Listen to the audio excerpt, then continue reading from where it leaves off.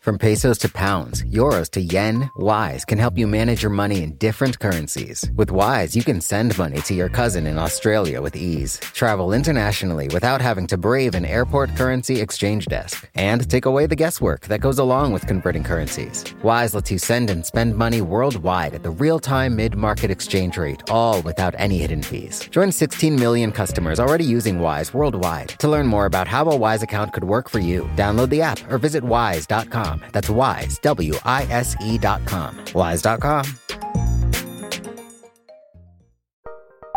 Join Capital Group CEO Mike Gitlin for a new edition of the Capital Ideas Podcast.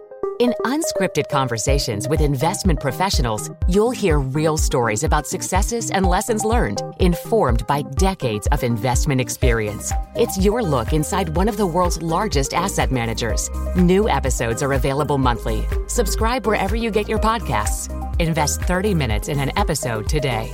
Published by American Funds Distributors, Inc. The following podcast contains explicit language.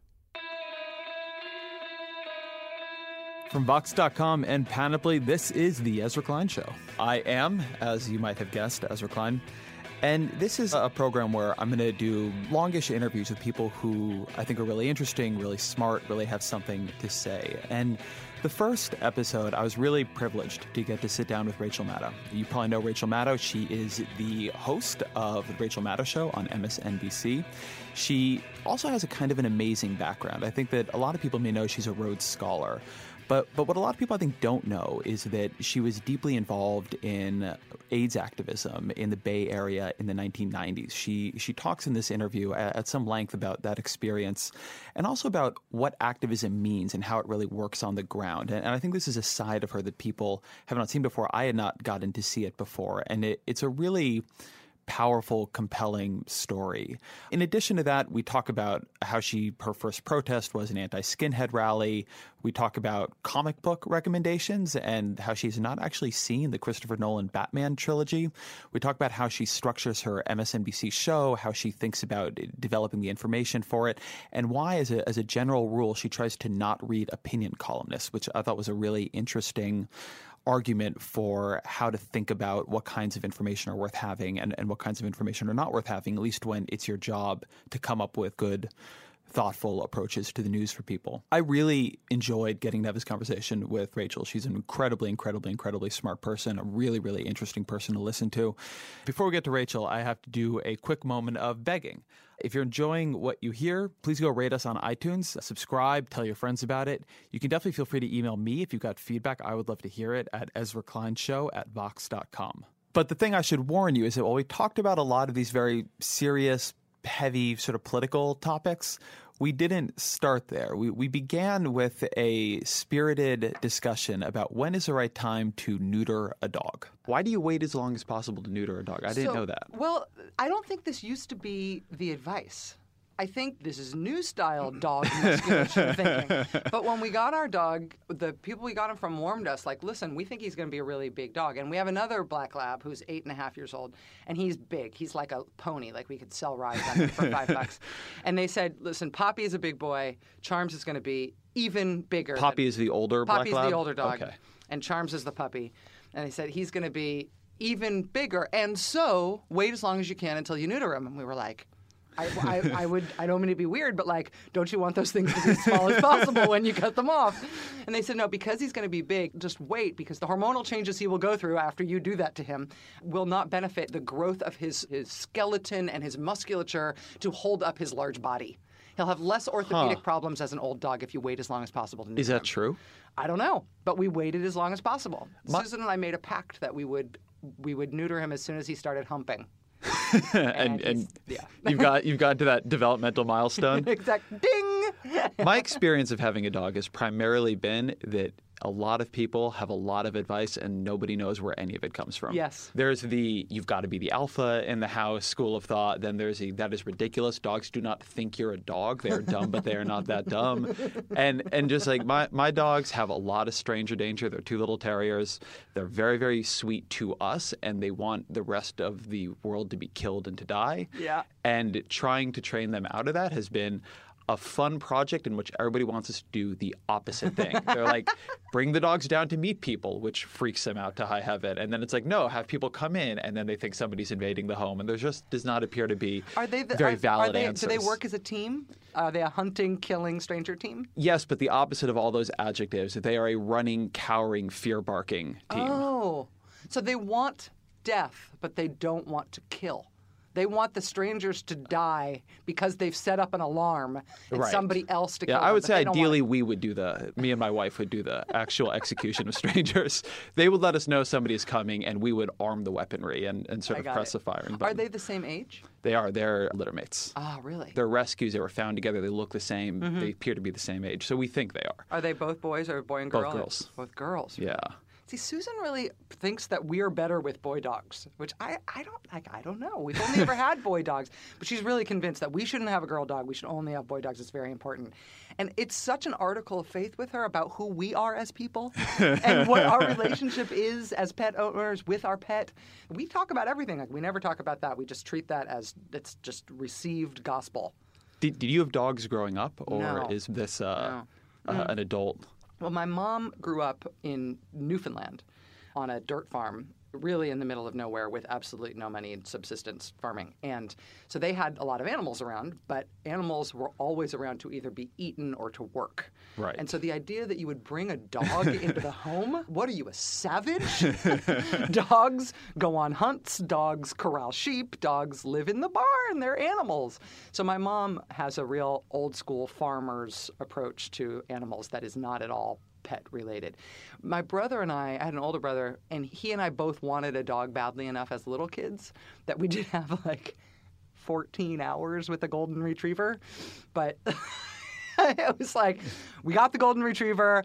My brother and I were super excited for half an hour. Right. But we were like 3 and 7, and then we lost interest, and then it became my mom's responsibility, and then the golden retriever ate her plants, and then it was straight home. This is something I learned about. I didn't know researching to talk to you today. You're from California. You're from Castro Valley. I am. I did not know that. It's not an interesting thing about me. It I think shouldn't it is. be written down anywhere. Because I always think of you as a Massachusetts person. Oh, right, yeah. Because I guess that's where you more or less live now. Yeah, and that's where I go home on the weekends. Right, and so it seems like a part of your personality to me, and I'm not sure why. It was one of these things that when I found that, I was surprised. I had to think, why am I surprised by that at all? I'm also from California. People can be from California. Yeah. But it seemed interesting to me. Well, it's funny, too, because you tell people, what part of California are you from? I'm from Irvine, so Southern California, Orange County. Now what is called the OC. What was not called the OC when I was growing up there, that was something the show invented. Nobody called the OC So that's the the OC. 90s? Or that's the 2000s when it starts getting called the OC? I think it's the early 2000s. I would not. Do you ever use it? Do you The ever OC? say, I'm from the OC, like without being ironic? No, because I say I'm from Irvine. Right. Orange County is big. Yeah. So the OC is not about, quote unquote, the OC. It's about Newport Beach. It's about a very specific place in Orange County. Which is a very rich part? Very, very, very rich. But not far from there, you have Santa Ana, which is completely demographically different, right? Heavily Hispanic, heavily immigrant, much poorer. Not far from there, you have Laguna Beach, which is also rich, but a very different kind of rich, and sort of a hippie beach town where you can go get tacos, and they'll always be filled with tempeh. I mean, there's a lot of different parts to the OC, and when you're growing up, oh my God, I just said it non-ironically. You trapped me. When you're growing up in it doesn't, those things don't feel connected. These are just cities and they're near each other. But the fact that you're part of the same county is not a salient fact. I was just going to ask, so existence. you didn't grow up thinking I'm an Orange County person? I did not know. Yeah. It would have never occurred to me that that is an identity anyone would have, because it isn't an identity that would mean a lot. See, as a person who grew up in Northern California and for a while was very interested and invested in California politics, I thought of Orange County as a very specific thing where, like, the people would glow a different color. Because Orange County was, like, the heart of all that is Republican in California politics. And California Republicanism has been a really weird thing over the course of our lifetimes. You know, it's just it's an unusual partisan thing in a blue state, but to have a really robust heart of it in a place that is big and has a lot of money and is diverse and all those things. Part of how I ended up in Massachusetts relates to Orange County. You're welcome. My dad's best friend from the Air Force is a lawyer who lives and works in Orange County and is a Republican, and he's a lovely guy. And when I finished Well, I didn't finish my dissertation. When I finished the time living in England, when I was supposed to be writing my dissertation, and I was out of money and out of a visa, and it was time to move back to the United States and finish my dissertation, I wanted to live someplace that I would be really unhappy. It was like creating a little shoot for myself. I wanted to be super unhappy so I would be undistracted. So the only way to dig myself out of my misery would be to finish that freaking dissertation so I could leave this terrible place that I had planted myself and move on in my life. Otherwise, I knew it would take me forever and I'd never get it done. So I was like, well, all right, where can I live for free because I have no money and I don't want to get another job because I want to finish my dissertation? And my two options were move in with my dad's best friend from the Air Force, who's a lawyer in Orange County, who offered me literally space in a broom closet at the office of his law firm. And I was like, well, that would be very unhappy making. That works. Or I could live with friends who I had known from high school who had moved to Western Massachusetts to live in rural New England to like run a B&B. And I was like, well, that sounds absolutely terrible. I don't like New England. I don't like the country. Winter is starting. They're raising dogs. I don't like dogs. That sounds pretty miserable too. And I ended up picking the latter. But then I decided I like New England and the country and dogs, and I've lived there forever. So is this a productivity tactic you had tried before? Because you were a high-performing person. You've been a Rhodes Scholar. Did you traditionally put yourself in torturous positions that would force you to finish big projects and get things done? Was that your getting things done strategy? It is in ways large and small. That was a big life decision coming back from Oxford and how to do the dissertation. But it's also like I don't let myself pee until I've edited the B block. And maybe it's going to take 3 hours to edit the B block. I'm just going to suffer through it. I still do that. I don't even really consciously do it. It's just the way that I'm wired. I am motivated by fear of failure, and I know that. And so I constantly create situations, large and small, in which failure is a real possibility in order to get stuff done. What was the dissertation on? Oh, boy. Yeah. Need an insomnia cure? I can lend it to you. It was called HIV, AIDS, and Healthcare Reform in British and American Prisons. I don't know. That actually sounds interesting to me. Oh, Ezra. Oh, thank you. This goes back, right? You were an HIV/AIDS activist. Mm-hmm. You'd said you were involved in California politics. Is that the kind of California politics you were involved in? Yes.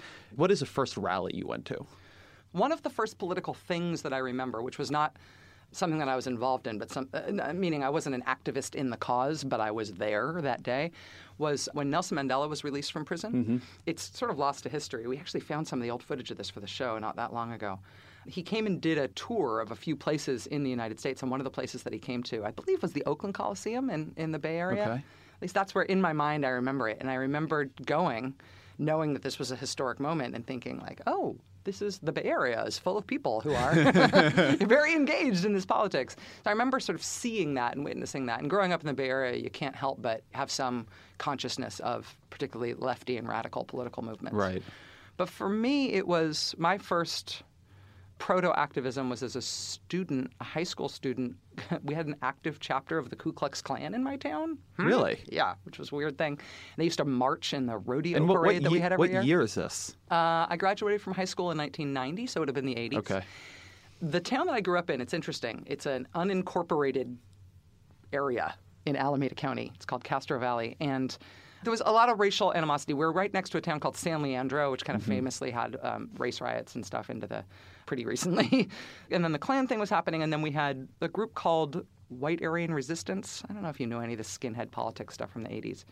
They came down and started recruiting on my high school campus. No kidding. So they were like in the quad or something with flyers and literally baked goods or whatever. Skinhead cookies.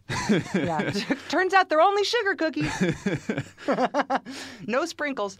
And there were like white power skinhead concerts and stuff around. And so me and my friends would try to annoy them. Like we put up anti-racist skinhead flyers around town and stuff. We at one point went to Oakland to a meeting of the anti-racist skins, the sort of sharp skins, and asked them to go to one of the white power concerts where the skinheads from our town were going to please beat up the racist skinheads because we were just high school kids and we were afraid of them. But please, would you guys beat them up? And in fact, so there was a fissure in the skinhead movement, and you have the kind of like straight edge, non-racist. Yeah. skinheads who feel that the neo-Nazi skinheads are giving them a terrible name.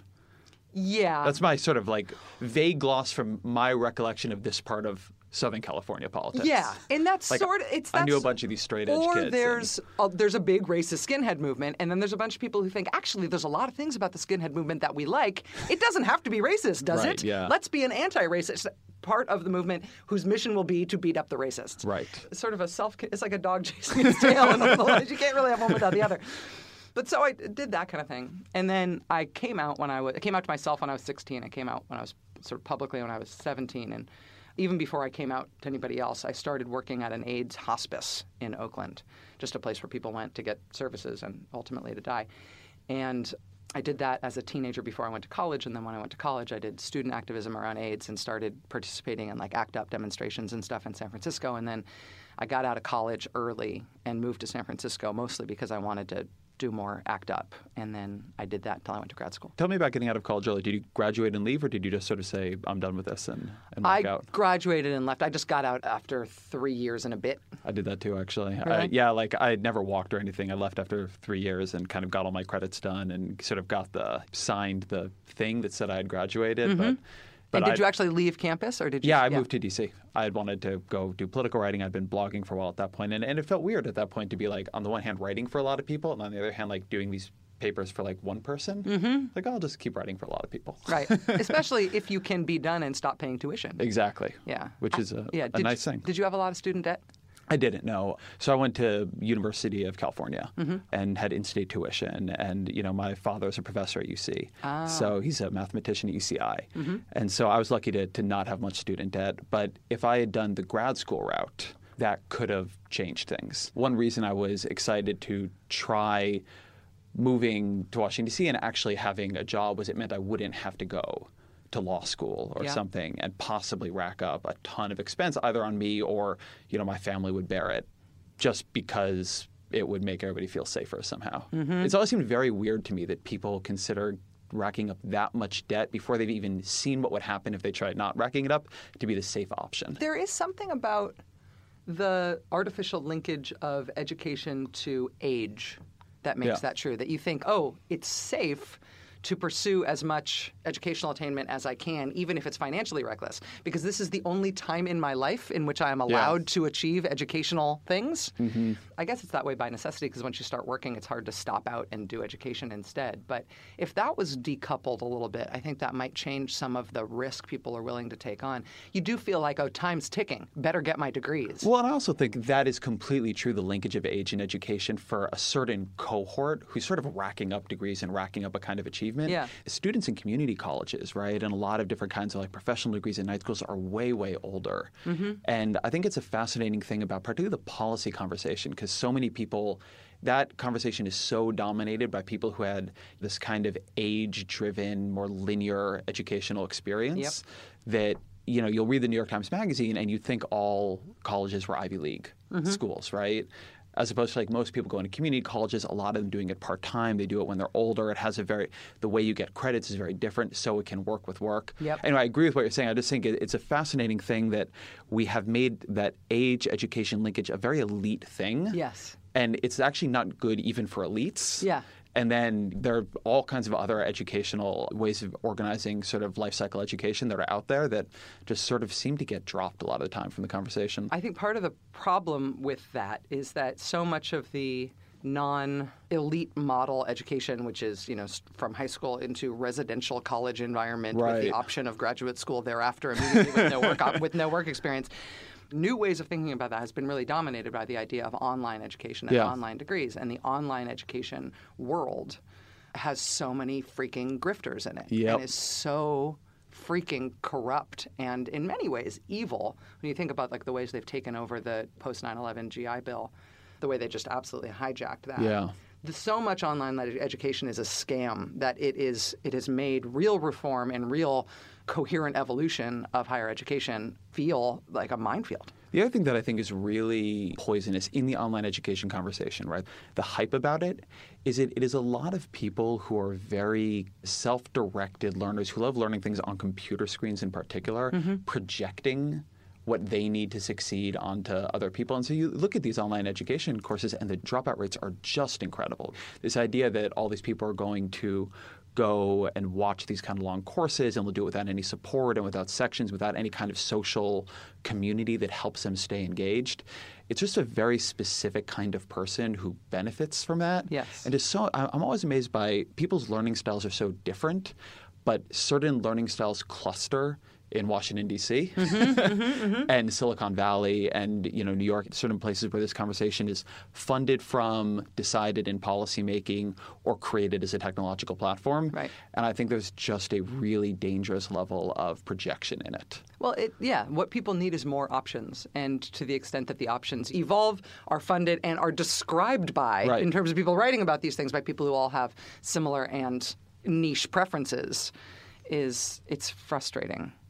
It's interesting, though. Like, when I made my decision about getting out of college early, and indeed going to grad school, it was 100% money-driven for me because I had a ton of student debt.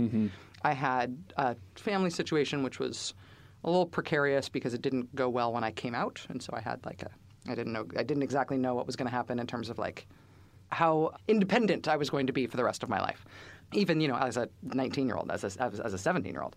And so I made these decisions about trying to take care of myself as much as possible. And so I majored in what I majored in because I accidentally... What did you major in? Public policy. Okay. And literally the reason that was my major is because when I realized I might have to be totally on my own and 100% self-supporting, and having not planned for that, the courses that I had taken aimlessly in college thus far and figured out which major those made up the largest proportion of, and then applied to that major. You went and drew the sort of bullseye around the arrow. Yes, that's exactly right. Yes, it's exactly what I did. Look at what I have been doing. That must be who I am. It's actually not, I think, the worst way to pick a major I've ever heard. Yeah, it did work out. Yeah. It's kind of a revealed preference sort of thing, right? Like, okay, what am I really interested in? Okay, I'll major in that. Yeah, I definitely was one of those kids who got to college and had no idea how to do college. One of the first courses that I signed up for, it had a reserve reading, like a reading list and then a reserve reading list. And the reserve reading list was things that you can look at for 20 minutes. Right. And then you have to give back because there's only one of those copies, one copy of that book in the library. And so the whole class has to use them. Oh, strange. So you can only check it out on reserve. Yeah. So check it out. And if you've got a lot of quarters and you don't mind flirting with copyright law, photocopy the whole thing, which is what most people did. Or just look at it, take your notes, and then give it back. And you're only allowed to have it for a few minutes. I checked out the entire reserve list and took all the books home. Having no idea that this was a system that didn't work this way. I figured I got all those books. Right. Wow, I'm amazed they were all available. And I came back I got all these, started getting notices in my mailbox, these fluorescent colored notices that I got a call from the library. This is a crazy thing. And I brought all the books back, and it was a multi-$100 fine. Oh, my God. Having had the books for 2 days or 3 days at this point. And are these rare books, or they're just books that it was just an art have? class, so it was Okay. something they didn't have a lot of copies Right. of or something. But I had screwed the entire class. And I had humiliated myself, and I had incurred hundreds of dollars in fines.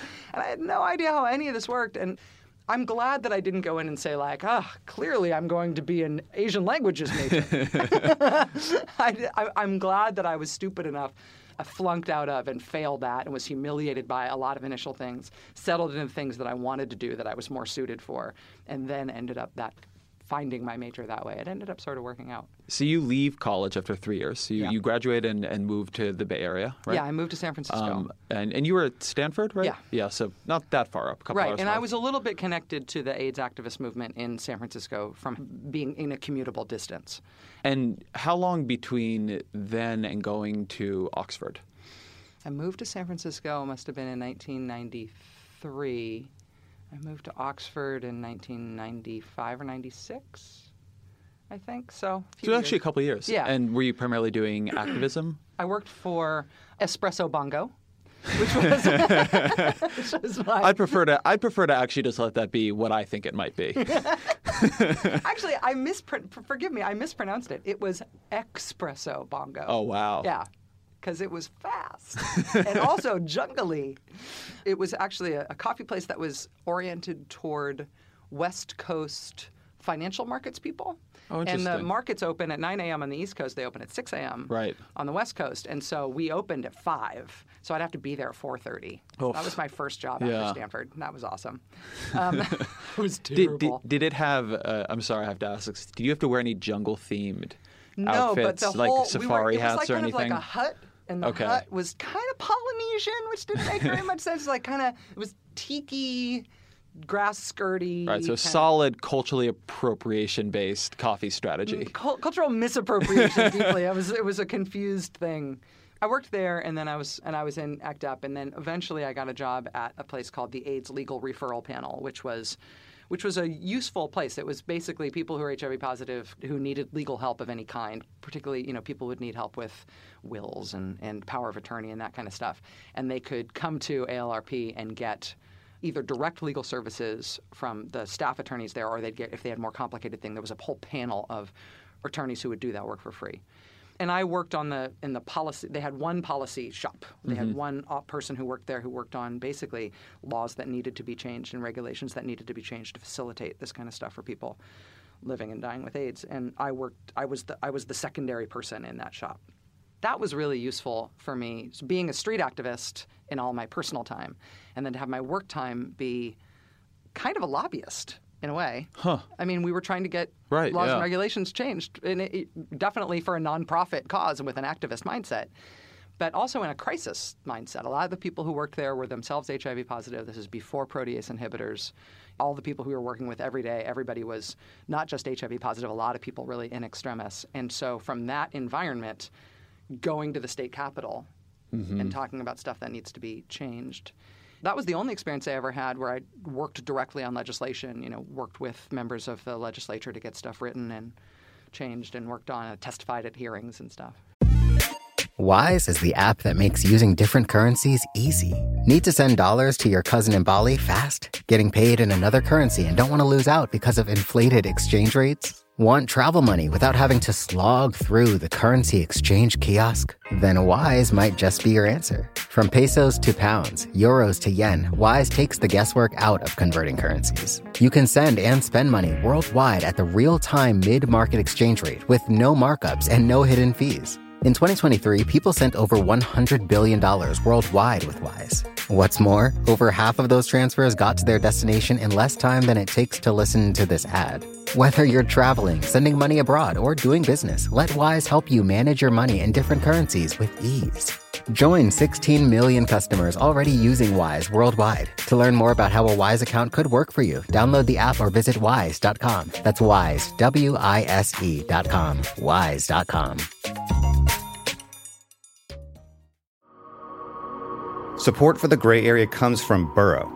Getting the right furniture for your place can be really annoying.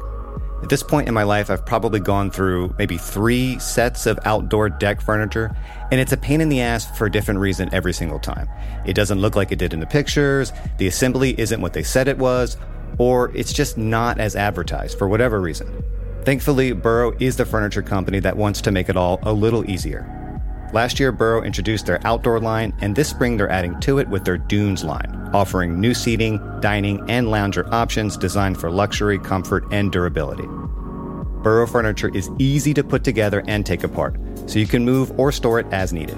And it ships straight to your door for free. Gray Area listeners can get 15% off their first order at burrow.com/Vox. That's Burrow, BURROW.com/Vox for 15% off. burrow.com/Vox. So how then do you go from there to becoming a Rhodes Scholar? That was weird. I thought a college had to nominate you or something. And weirdly, Stanford nominated me, and I didn't. And you were already gone. You were I was already graduated. gone, yeah. Wow. And I had left. You made a big impression with those library books. Yeah, freshman year. Maybe not they so wanted much. some library books from Oxford, and they're like, Exactly. I know who can get into those stacks. Exactly. That stuff is protected, but unleash Maddow on them. She'll have those things in her socks faster than Sandy Berger can say. Never mind. Ooh, that is a deep cut. Thank you very much. I'll hear all week. Sandy Berger. I'm going to do this for the audience real quick. Sandy Berger. You don't let people Google it. All right, you No. can Google Sandy Actually, I want to Berger. hear the Ezra Klein version of Sandy Berger's socks. Sandy Berger, National Security Advisor in the Clinton administration. I believe that was his position. Sandy Berger goes into classified archives and smuggles a bunch of documents out in his socks. And gets caught. And gets caught. I would say it is fair to characterize this as embarrassing for him Yes. in the long run, and actually, frankly, less of a scandal in D.C. than I would have thought at the time. It seemed like a big deal to me. I felt like that was one of those, and Sandy Berger has since passed away. I felt like when that happened, it was one of those examples of, political capital matters. Yes. Like, had that happened to Mark Penn, had that happened to Lanny Davis, had that happened to any I think other... at that moment, Mark Penn also had a lot of political capital. I think that might have changed since, but Mark Penn in that age, right? Really? He led Hillary Clinton's 2008 campaign. Oh, God. He was big back then. So one of the a piece I wrote way back in the day, which when I go back I really like, but it's meaner than I write now. Yeah. But I wrote a review. Mark Penn is a pollster and did this was a big advisor to Bill Clinton, to later led Hillary Clinton's campaign as her chief strategist. But he wrote a book called Microtrends. Mm-hmm. And it was what he was kind of famous for was his demographic subslicing of like working exurban moms. But Microtrends was just, I mean, remember how terrible it was. my favorite part of that book was it had a chapter about how lefties were like one of the big microtrends coming. And so at the beginning, it was talking about grassroots activism, and it talked about some stuff that made you think he was talking about political lefties, but then he was just talking about left-handed people. And then it was just like more lefties in the world means more Napoleons and Steve Jobs. And he just did this thing where he said, there have been famous smart people before who were left-handed. So more left-handed people means more famous smart people in the future. I remember I wrote this and it was Look at these children we've painted blue. They seem happy. Let's paint other children blue. It just, for a pollster to make that level of correlation causation error, I remember I wrote it was like a fireman throwing like a toaster into the blaze, just like total lack of familiarity with the relevant techniques. Like Mark Penn was a weird moment in all of our lives. And he might be a very smart guy, right? This is what I know about him is microtrends and kind of broad politics. And Burson Marsteller, right? I mean, PR assistants to the satanic manifestations of the world, right? Like, if you've killed more than 1,000 people, but fewer than 5,000 people, you're not going to The Hague. You're going to Burson Marsteller. Well, what was always amazing to me, and I think it spoke to some of the political... What the Democratic Party was like at that moment was that Burson Marsteller had a division of itself where it would work on sort of anti-labor organizing, right? It would help businesses do crisis communications when someone's trying to unionize a shop. And I always found it really fascinating as an example of labor's lack of political power at that moment. Yeah. That someone who that was part of their business could have that level of influence in Democratic politics. Well, it's just lip service to union rights. Lip service and willingness to accept union support and labor support and everything that comes with that for Democratic politicians, but no actual dedication or even understanding of the importance of the cause. It's the thinness of the Democratic Party, at least the Democratic Party elite on that subject. It's just it's so disgusting. But I think so. Back to Sandy Berger's going socks. to take away going to steal library books with your socks. Okay, you're in the Bay Area. How do you get nominated by Stanford for a Rhodes? I don't know. They just picked me. And so it was news to me. But you weren't thinking of going to law school or something like that at that point? No, not at all. Okay. And I mean, I'm not a planner. I'm not a person who thinks ahead. Now I just want to go into that whole Joker speech. Oh, I don't know. Have you not seen the Dark Knight? The last movie I saw in a movie theater was Crouching Tiger, Hidden Dragon. Oh, maybe I'm just going to have us in post-production here, like enter in part of the Joker speech. Like I wouldn't even know what to do if I caught the car. Like you can find this on YouTube. It is an amazing speech about not being a planner. Okay. No, I didn't rig those charges. You're a man. Your plan. Do I really look like a guy with a plan? You know what I am? I'm a dog chasing cars. I wouldn't know what to do with one if I caught it. You know, I just do things. The mob has plans. The cops have plans. Gordon's got plans. You know, they're schemers. Schemers trying to control their little worlds. I'm not a schemer. I try to show the schemers how pathetic their attempts to control things really are. And it's the evil guy. It is Heath Ledger in the greatest acting performance anyone has ever done. I will note that I've always felt that if you look at that movie correctly, that speech is complete lies because the Joker is clearly an amazing planner. Mm-hmm. But as a statement of not being a planner, I think it really captures the ethos. Who is he making the statement to? Two-Face. To another bad guy. To another bad guy. Aren't you a comic book person? I am a comic book person, but not a superhero person. Interesting. So you're more. Well, wait. I've read a fantastic introduction from you to a Catwoman graphic novel. Yeah, that was pretty good. Which is a really amazing. Yeah, well, they made novel. this incredible decision that they were going to make that character into this incredibly politically salient thing. Yeah, so that was really, and also those Greg Rucka, like anything Greg Rucka touches, like he could, if he writes grocery lists, I'll read them. I mean, it's just. He's amazing. No, I'm kind of like I'm like spies and historical and impressionistic. I'm going to completely sidetrack us for a minute. What are your 3 favorite graphic novels, comic books? Like of all time or that I'm reading right now? Let's do 3 of all time and then 1 you're reading now. Okay. Queen and Country. Okay. Which is, have you ever read Queen and Country? I have not. I've heard of it. Other people have recommended it to me. Great thing about Queen and Country is that it is a book based on a TV show, which never happens. Right? Huh. That's backwards. Yeah. But the TV show is called The Sandbaggers. And The Sandbaggers was a BBC TV show about kind of a MI6 unit of operational super spies. But the whole thing basically took place they had one set built for the show, and it was just a room full of filing cabinets. And so it was like they clearly they shot everything in that one room. People were constantly slamming the door in order to make a point because there was nothing else to work with. And then the other shot would be them on a hill in Yorkshire, that was supposed to be Russia, and then the next one it was supposed to be Finland, and then the next one it's supposed to be somewhere in Antarctica. You got to choose that hill really carefully. It was such for that shot. It was such a great TV show, shot on such a shoestring, and it ended in the middle of its first season. Okay. And it's kind of Claudius. Now, I wish they had done this BBC. with Veronica Mars and turned it into graphic novels and not done this sort of Kickstarter movie effort. Not that the movie was bad, but I'd really enjoy Veronica Mars' graphic novel. And there's anyway the idea that you would take something unfinished and say, I wish that was finished. I'm going to finish it in a different medium is a great thing. And that's what Queen and Country ended up becoming, a full arc, multi-volume comic book and graphic novel set based on that. It had a spin-off called Whiteout, which was really good as well. Highly recommended. Also, Sandbaggers, if you can find it on DVD, is totally worth watching, and it ends right in the middle, and so you can invent your own ending.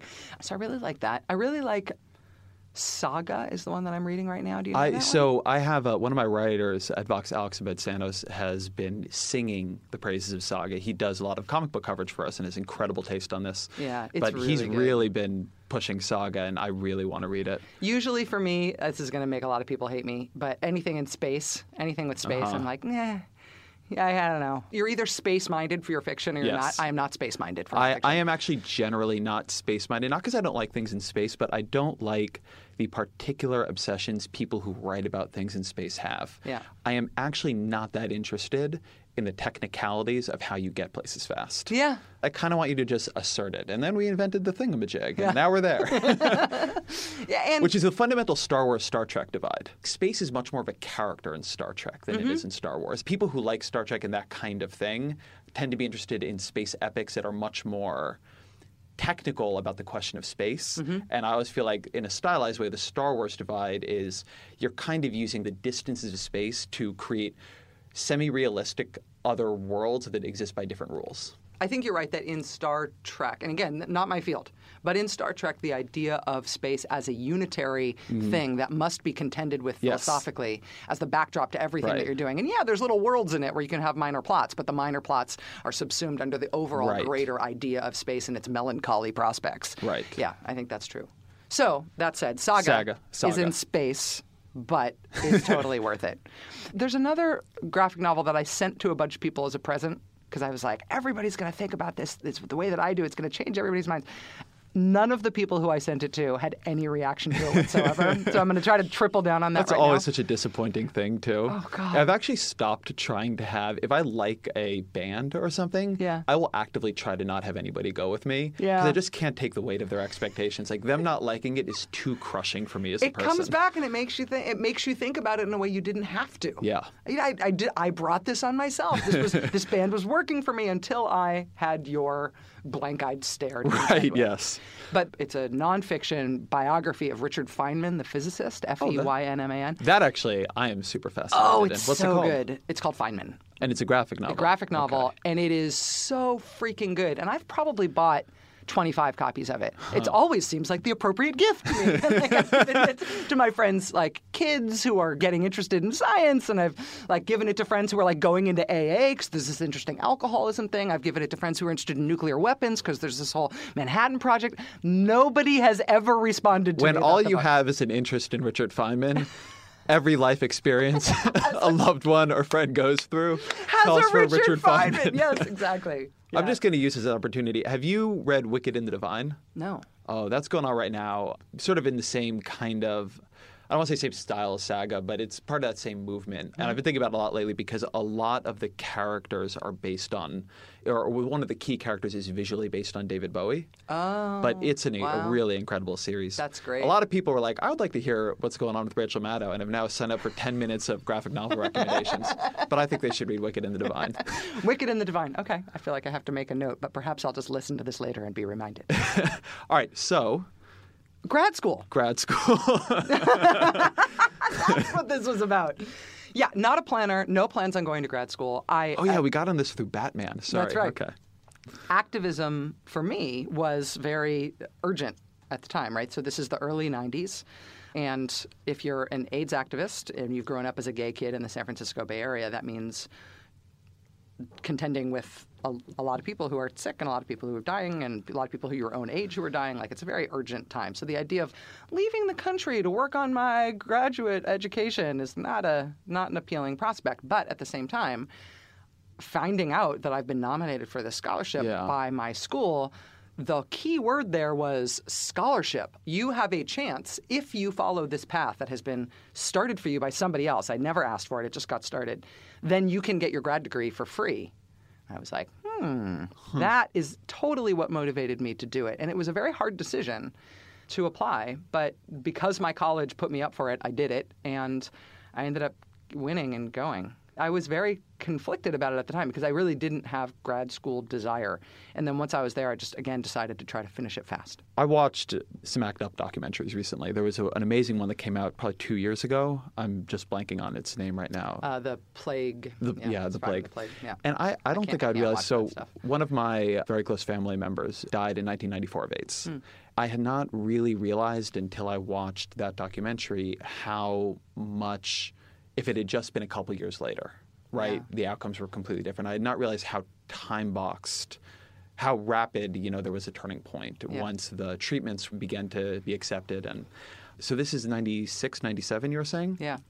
How do you think about that question of, on the one hand, I mean, a Rhodes Scholarship, one thing I have to imagine is in your head is people who get those often make tremendous changes. At the moment you do this, the president is a Rhodes Scholar, right? Yeah. And on the other hand, like, there's this very immediate kind of direct action That I'm part of. world you're part of. Yeah. It's very emotionally. It was very, and the what you're talking about, I'm sorry about your loss. Thank you. The International AIDS Conference was in Vancouver in 1996. And I came back, I was living in England doing my grad degree, and I came back and was part of that conference in a lot of different ways, both as an activist protesting some things, but also I was one of the people in the world who was working on AIDS in prisons at that point. Right. It's a niche field, so I was participating in that level too. And the protease inhibitors that were effectively launched on the world at that conference and started to become the protocol for treating things really did give people a lease on life. And one of the things that I went through, which was unique and weird and is still troubling for me, and this is very arcane AIDS activist history, but in San Francisco at the time, there were actually 2 chapters of ACT UP. There had been ACT UP San Francisco, and it split, and it became ACT UP San Francisco and ACT UP Golden Gate. And ACT UP Golden Gate was actually the sort of more normal group. And they ended up being very, very focused on treatment activism, on getting new therapies approved, and on getting clinical trials opened up and changed in a way that would be most beneficial to the most desperate people. And they were great. ACT UP Golden Gate was really, really good and really effective and really aggressive and big ultimately because of it. One way to become a big activist movement is to win things, and people want to join a group that can win things. And I felt like I couldn't keep up at ACT UP Golden Gate. I actually felt like I didn't have anything to offer. I felt like I wasn't a science and math kid.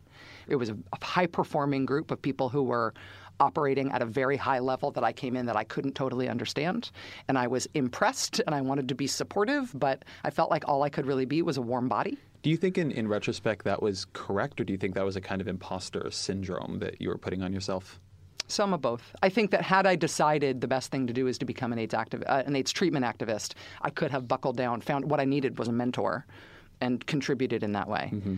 And I learned that through something that happened to me a couple of years later. But in the end, what I decided to do, because I knew I wanted to work on prisons, is that I ended up going to ACT UP San Francisco. And the reason there had been a split, one of the reasons there had been a split, is that there was a schismatic group among AIDS activists and among people who were HIV positive that didn't basically believe that AIDS was real. That didn't believe that HIV caused it, that didn't believe that antiretroviral medications could actually treat something that was a much more inchoate syndrome that wasn't caused by a virus. And so why would you take these antivirals? And actually the thing that was killing people was the medicine. And those treatment denialists, those HIV denialists, ended up in ACT UP San Francisco, which is where I was because I wanted to work on AIDS in prisons. And that's where the AIDS in prisons group was too. And I was not a denialist. I believed in that HIV. How big is this group of people? ACT UP San Francisco? So it's not like 600 people. Oh, no. Okay. And we were pretty successful and had a lot of wins working on the prison side of things. But all the other people in the group, all the other HIV positive people in the group ended up dead. And I ended up, I think, responsible for a lot of other people's unnecessary deaths. Because it's one thing to say AZT is killing people. When people are taking AZT or DDI or D4T or any of the other early drugs that were somewhat effective but were not necessarily keeping people alive for a very long time. It's another thing to tell people not to take their medicine when your medicine is a cocktail of drugs that can keep you alive for years and at least bridge you until the next cocktail of drugs, which might keep you alive for a normal lifespan. And so I both know a lot of people who died and know a lot of people who I unnecessarily caused people's deaths, young people's deaths, people who were the most earnest, effective, inspiring people I've ever known in my life. And it was this crazy corner of the movement. Do you think, given what people knew at the time, that given what information was out there, given sort of the panic, do you feel that view at the time was more defensible or understandable then than it feels now? Or do you think it was kind of the equivalent of, I don't want to say the equivalent, but more like denying climate change now, right? More like you're just refusing to believe evidence because you don't want to. There's another element to it, which is about the fact that it's coming from people who are sick. Right. There wasn't a lot of HIV denialism, at least in San Francisco at the time. There was elsewhere in the country, but there wasn't a lot of HIV denialism coming from onlookers. It was from people who themselves were facing their own mortality and had come up with a way to understand that was more coherent to them than what was really going on. And so it's not only conspiratorial, it's also hopeful in a way. Like, all we have to do is stop believing the lies and start taking care of ourselves in a different way. And this culture that wants us dead, which was very clear that the culture did want us dead, that was not a conspiratorial idea. The reason so many people died from AIDS is because America made a decision that was okay. To take that understanding and channel that into something that might be the solution rather than needing to work through American culture and American politics in order to find the path to live. It was crazy, but I understand why people were there. And a lot of people who I was close to were there. And it's a terrible thing to look back on. So you're in the midst of Plague, to use the documentary's title, and you get this offer to go to the roads. What is that transition like? I have to imagine the emotional feeling of that period in your life is super intense. Mm-hmm. And then you go to this sort of most life of the mind kind of experience I think one can possibly have. Like, what is your first day at Oxford like? It's dark. I mean, a couple things happened. I realized as soon as I got there that I wanted to go as fast as possible. Mm-hmm. The whole reason I was there, what could justify me being there, was to get this graduate degree for free. And nobody would ever think I ever had to do anything else. I'd have punched my ticket. Right. But do it now, do it fast, and get back. I had applied to go to the master's program. I didn't have a master's degree. I only had a bachelor's degree. And I applied for the master's program. If I had applied directly to the doctoral program, I would not have been admitted because I didn't have a master's degree. But I figured out a great loophole, which is that, they won't accept you into the doctoral program with only a bachelor's, but they will accept you to transfer into the doctoral program from the master's program. So day one, I start my master's program. I also applied to transfer to the doctoral program. So I spent like 3 days as a master's candidate at Oxford. Is this something that was this like samizdat passed on through different Rhodes Scholars, or were you like literally like up late reading the rule book and you're like, aha! Ding, ding, like ding, ding, I know ding. how to. Yeah, that's me. Oh wow! Yes, good for like, you. I didn't feel like I was part of a cohort of a group of people that had anything else going on in their lives like me. Like I didn't feel like I arrived at Oxford with my buddies, the Rhodes Scholars. Right. You know, I really felt like I was out on a tether in the world doing something very strange. So I did that. I got into the doctoral program. That meant that I didn't have to take any classes at all. And then the next order of business was to leave Oxford because I couldn't handle like student life. So just to clarify, so the reason you don't have to take classes is what you're doing is working in order to apply to the PhD program. I assume basically you had to get a dissertation topic approved. Yeah. And so once that is approved, an then the area idea is, of research, and then you get your then you just sort of go off and do your thing. Yeah, basically you write a book. Okay. Your book has to be good. It has to meet all of these standards, and you have to meet with the thesis advisor, and you need to hit all these benchmarks along the way. But that's not classwork. It's all research work. You know, I made friends in Oxford, and I had good roommates, and I had a great few different thesis advisors, and I did actually go to some classes because I wanted to. I took a lot of statistics while I was there just because I enjoyed it and because it was helpful for the work that I was doing. But within a little bit more than a year, I moved to London and helped found an organization called the AIDS Treatment Project, which brings me back to the ACT UP experience, which makes me realize that I could have been a treatment activist because in London I helped start their first treatment organization that they had. There was a group called the National AIDS Manual, which did consumer-oriented research and treatment information for HIV-positive people.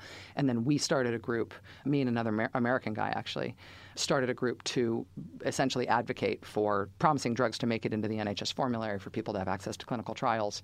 And the approval process for drugs is very different in the UK than it is in the US, but we sort of brought a US-style treatment activist orientation to the NHS's consideration about what to do about treatment and started that. And we were also a place where we ran a hotline where people would call in who are HIV positive who had questions about their treatment, and we'd help, get people into either experimental stuff or trials. And that's what I did the whole rest of the time I was overseas. So then you decided to kind of punish yourself into Massachusetts in order to finish a dissertation. Yeah. Given the experience you've had at that point, why finish a dissertation? Because I had to punch the ticket. I could not justify to myself having taken that time living away from having movement. done nothing at all of value for people. Well, not feeling like I had done enough of value. Uh-huh. I mean, I remember every time I'd come back to the States, I'd be involved with like my friends here who were doing this incredibly vital stuff. Yeah, we were doing our own thing, but it was like, it's like my culture, my people are doing a thing. I want to help. I needed to get the thing that came at the end of that process in order to justify having done it. And I did. Ultimately, I did my orals and got my dissertation approved and got my degree a week before. So you're a doctor. A week before 9/11. Technically, I am a doctor. Oh man. You can call me Now Dr. Maddow if you'd like. Dr. Maddow, yes. During this period politically, I've heard a great line from you that I think you said once that you're a liberal now, which means you're an Eisenhower Republican. Mm-hmm. During this period, do you think of yourself as a liberal, as a radical? Do you believe in the political system? Do you not? I'm curious about your politics in this era. In that era, electoral politics for me was of about the same size and the same source of interest as like the TV show Family Ties, or like sometimes. So incredibly important and interesting to you. I mean, and I was aware who the president. Says a long-time Nick at Night watcher. Yeah, I was aware of who the president was. Like I had feelings about good guys and bad guys in politics, and I was involved in various protests that picked on specific decision makers. But I remember recently, like in the last couple of years, I did an event where I was sort of in conversation with Donna Shalala. And I was talking to her about Donna Shalala things. Like she runs a university now, and she has, she's former Health and Human Services Secretary for Clinton. And I just remember thinking at the time, like, there was a time in my life when the only thing I knew about you was the number of deaths that me and my friends attributed to your decision not to approve needle exchange as an American policy. Did you say that to her? In a manner of speaking, I said it to her privately. Not as a, like, I'm confronting no, you of course. thing, but, like, listen, that you have to know, like, you exist in a lot of people's consciousness in one specific way, and in a time in my life, this is the only thing that I knew about you and the only thing that I thought was morally important about you. And she was totally cognizant of that. When people think about you that way, you learn it, and it sinks in and it matters. I haven't gone back on that feeling about her, but I know a lot more about her now besides. So the activism you're doing, it wasn't part, and given, as you said, the way the political system and the way the country had kind of permitted a lot of this to happen, it had chosen not to mobilize, certainly around AIDS and HIV at that time. It remains as an issue reasonably specific. It doesn't become part of a larger critique of who has power in the system or how power is wielded. Something I've always been fascinated about by ACT UP, and then you mentioned it a little bit around your work with the NHS and bringing that kind of activism to that kind of government-driven medical care process, is how incredibly sophisticated it was about where were the pressure points in the system, like technical pressure points of decision-making bodies and panels that set standards. And I've also thought that's a really interesting intersection of a movement that is very radical, but also incredibly by necessity clear-eyed about ways in which power is wielded that most people never think about, right? Not just through elections, right? But through a meeting where usually there's only lobbyists and a couple of academics. And it comes from being a movement that is not ideologically or esoterically interested in reform for reform's sake because we think we ought to have cleaner systems of blah, blah, blah. Right. It's not that. It's about I need to get more drugs into more bodies. Right. And the drugs need to be better and faster. When you're working on something that has that sort of imperative, particularly if it's your personal imperative, this needs to get done before my T cell count falls below X or I'm not going to be able to do anything. Right. I mean, when you're motivated that way, it makes you learn the intricacies really fast because every time something gets held up, you have to understand why it's being held up and have to figure out a way around it. And so you end up getting very, very deep very fast in your policy skills. And I do think there's been an effort. One of the legacies of the AIDS treatment movement has been that other people working on other issues have tried to learn from the way the AIDS activists did it. But I also think the FDA in particular and some other elements of the sort of drug development pipeline in this country did broadly get better and learn those lessons because the activists forced them into it. But it's definitely a transactional technocratic approach to muscling things through. And I like that as activism. I mean, I don't think of myself as an activist anymore, but what I tried to do as an activist was basically approach each thing that I wanted to get as a math problem. You know, like I believe in the reasons that that something should be different. So here's the thing that I want to happen in the world. You know, I want people who are dying of AIDS in prisons to be allowed to die in secure hospices rather than dying in jail and infirmaries. Yeah. That's what I want. Me just saying that I want that and expressing the moral righteousness of that is not enough to get that to happen. Who is the person who can decide to make that happen? Well, the hospices need to be good with it. Okay, let's go to the hospices. Who is the person that makes the decision about whether a person goes to the hospices? Well, there's a category of decision-making here that is for people who do not have life sentences. They're susceptible to these kinds of decision-makers. And then there's a whole different category which says, you know, as a matter of policy, those people can't be. So let's change the local decision-makers. Now let's change the law. And just doing it piece by piece by piece. And when it comes to changing the law, why won't this law change? Because the committee chairman who's responsible for this doesn't care about this as an issue. Well, what does he care about? He cares about golf. Okay, who does he golf with? Let's find whoever he golfs with, wife, and figure out where she goes to church and make her pastor care about this and have her pastor talk to her about this, talk to her friend about it, talk to her husband about it, talk to the commissioner about it. All right, now we've got a hearing. I mean, that was my life before I got into media. And that's still the way that I think about activism. So when people tell me now, oh, on MSNBC, you're such an activist, I'm like, oh, really? No, thank you. I appreciate that I may make you have activist-y feelings. But activism is a very specific and technocratic thing. That is an amazing description of activism. Let me ask you one thing about that. So you're starting out on a process like that. How do you gather information? Because the kinds of information you're talking about, and particularly at that time when you can't Google things as easily, you maybe Google a little bit. I do not remember the exact year Google became a thing. So maybe you're altivisting this important information. Usenet grouping. How do you begin to find the answer to the question when you're not in a position where everybody will take your call? Who is the person and what do they care about and why do they care about it? What is the approach you took to finding kinds of information that are not easily publicly available and arguably some people don't want you to find because they don't want to deal with the consequences of you finding it? Yeah. Ultimately, it's reporting or intelligence gathering in a way. I mean, the way that and this sort of goes in two directions. You have to know people. You have to be physically in places where you can have side conversations with people where they tell you things that they don't think are important, but they are important to you. And you need to cultivate trust among people who do not have the same aims as you, but who do not differ with you. So obviously, having opponents in the world is one thing. Most of the kinds of activism that I worked on, we didn't have people who were trying to stop us from what we were doing. We just needed more people who didn't care to start caring enough that they would take a little risk to do what we wanted. That's organizing and gathering information.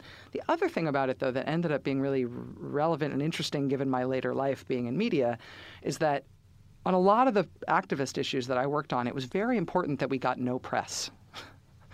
And I think from the outside, one of the things people assume about activism is that you're trying to consciousness raise around an issue and get public discussion and raise public awareness and raise the profile of the issue. Not if you're talking about the comfort of death row prisoners. Right. Like, you don't actually want that subjected to a popular referendum because that's going to be a knee-jerk, regressive response. And so sometimes what you need for people to be brave is to limit their risk. And some of the ways you limit risk sometimes is by keeping things quiet. And that has ended up being an interesting thing to know and thing to believe in, given that I'm now a person who's in the business of making national news of stuff. Well, what's fascinating about that, to sort of draw it out generally, is that I think one of the hard lessons for a lot of particularly liberals in the Obama era, but I think it's something people more broadly have come to recognize in politics, is that there are a lot of situations where for the president to come out and strongly take a position on an issue, for him to raise its profile, is going to mean necessarily, like as a condition of him saying that every Republican votes against it. Exactly. Right? And that's going to destroy the issue. And so going back, I think, to pretty early in the second term, you see Obama, who's a reasonably talented public politician, right? Very, very good at giving speeches, very good at raising the salience of issues, begin to back off of a lot of things he wants to get done, right? And try to let these processes happen kind of quietly. Immigration is definitely an example where when that was going through Congress, Obama very purposefully did not make a lot of public statements on it. And the ones he did make were very muted, calm. Then over the last year, you see Congress do a lot of interesting things. They make this big change to Medicare doctor payments. They come out with this tax bill. And everything is happening behind closed doors. It gets revealed and voted on 2 days later. And the whole idea is that if you let people find out about it, it's going to polarize. It's going to become something you can't do. That's something that people showbot on instead of work on. Yeah, and I think it's very ethically or philosophically uncomfortable place to be, right? Because on the one hand, it's a very anti-democratic way to do things, right? The idea that to get things done, you want as few people as possible to know about it. And on the other hand, if you believe in getting the things done, which in any individual case here you may not, but as a general question of political strategy, you may, on something, then you have to ask, do you want to let this become a public referenda where every interest group and right. And I think that the ethics of it really depend on the overall democratic accountability of the system in which this process happens. Because it's one thing if you want sort of quiet room, insulated negotiation and policy crafting to happen, and then whatever is the result of that process goes into effect with nobody having a chance to say anything about it or ever repeal it. Right. It's another thing if what happens is you create space for constructive policymaking and negotiation to happen so that you can come up with something viable, and then you elect to introduce that as your bill that gets voted on or as your policy that can be repealed or whatever it is. In anti-democratic environments, I think that type of process is almost unforgivable. In literally democratic environments, maybe it's necessary, especially on things that are otherwise. People used to call them hot button issues, but I feel like that's giving them too much credit. It's more just like things that are instantly made stupid by exposure to cable news. I think almost anything now. Do you know what I mean? I think that. Oh, come on! So there is this great book that has really influenced how I think about politics. It's called Beyond Ideology, and it's by a political scientist named Frances Lee. And she does this amazing study in it, and she looks at non-controversial issues. So things like, should we go to Mars, right? Things that the two parties don't have positions on before they get a vote. Then she looks on these non-controversial issues. Did the president take a position on it, right? Did he just say as an offhand comment in his State of the Union address, I think it's good when we name post offices after famous people or whatever. And when the president does, the chance of a party line vote jumps tremendously, even on issues that nobody cares about. Yes. And she'll tell this story of she was on a political science fellowship on the Hill, and I think was working with Senate Democrats at the time. And this is when George W. Bush, if you remember this, in 2004, I think it is, begins to leak that he wants to go to Mars. Mm-hmm. Not him personally, although many liberals would have obviously enjoyed that, but wants to send a man to Mars. And Democrats have no real position on going to Mars. And certainly if Barack Obama came out and said, like, we're going to finish John F. Kennedy's work and put a man on Mars, they'd be, applauding from the rafters. But they immediately begin developing a reason not to go to Mars. In this case, at the deficit. We've got all these people poor here. We have this huge deficit. And you're going to start spending money on going to Mars. And just the way in which it activates people's sort of motivated team-based reasoning. Yes, exactly. Even on things that they just don't have an opinion on before, right? It just like literally, if you don't have an opinion, it becomes, well, but if they do it, you'll win. And her big insight is that the president is not just a president, he's party leader. And right, so is the leader of the opposition in the House or the Senate. And the very kind of fundamental way people end up experiencing this stuff is that if they take a position, then it is counted in American politics as a win for them if it happens. Yeah. And because elections are zero-sum, you can't let that win happen. And it's a really shitty way to run a railroad. Yeah, and what's interesting about it is that at least President Obama rejects that role, does not want that role, plays that role, but doesn't want it. I did an interview with him right before he was elected. And the one useful question I think that I asked him in what was otherwise, it was all right. It was not a bad interview, but I think I really only asked him one useful question, and it was something along the lines of, you have talked a lot about what bad leaders, people like George W. Bush and Dick Cheney, are. You even sometimes talk about them as bad Republicans. But you never talk about conservatism or republicanism being bad for the country. Do you think that the Republican Party and its ideals and conservatism are actually bad, or do you just think that those two guys are bad at doing it? And his answer was basically like, get off me, like I'm about to win. And I think you'll notice that a lot of Republicans are going to vote for me. And it's because I'm not making a case for Democratic politics are better than Republican politics. I'm making a case that I'd be better than George Bush. And that if you don't like the way that they carried things out, I'll be a competent guy. That was very helpful for me in understanding his approach to winning that election. It ended up also becoming, I think, helpful for me in understanding the way that he's governed and the partisan consequences of the way that he's governed. I mean, it is really, really important for the future of the Democratic Party that in the states, while Barack Obama has been president, the Democratic Party has collapsed. Yeah. Governorships, state legislatures, the consequences in Congress. I mean, there's no chance the Democrats can take the House until at least 2022? I mean, that matters. And that part of the reason that happened is because I think unlike Joe Biden, who does see himself as a leader of the Democratic Party, President Obama has not approached it that way. And there's consequences for that. And I think that would be a big difference between Bernie Sanders and Hillary Clinton, too. Support for the gray area comes from Greenlight. If you're a parent of teenagers, you might be starting conversations about money management and financial literacy. So often, the best way to learn is to do. But when it comes to money, there can be real consequences to learning the hard way. That's where Greenlight comes in. Greenlight is a debit card and money app made for families. Parents can send money to their kids and keep an eye on their spending and saving.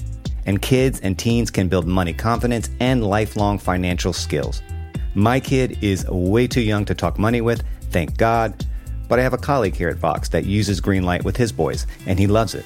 If you want to help your kids learn about money, consider Greenlight. It's a convenient way for parents to raise financially smart kids and for families to navigate this stuff together. Sign up for Greenlight today and get your first month free at greenlight.com/grayarea. That's greenlight.com/grayarea to try Greenlight for free. Greenlight.com/grayarea.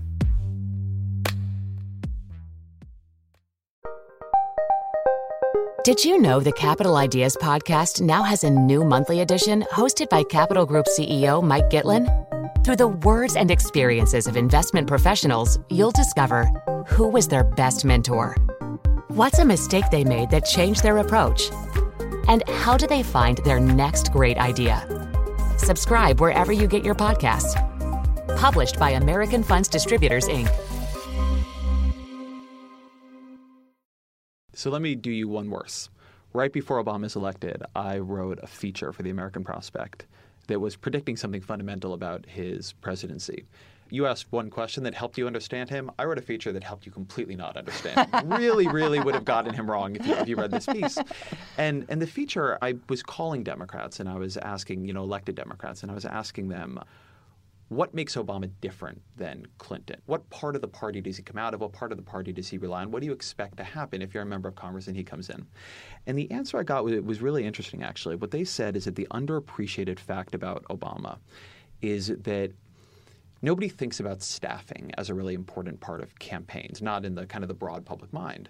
But actually, if you're running against a Clinton, it's really, really fucking hard because the Clintons have the entire kind of super experienced operative class of the Democratic Party locked up.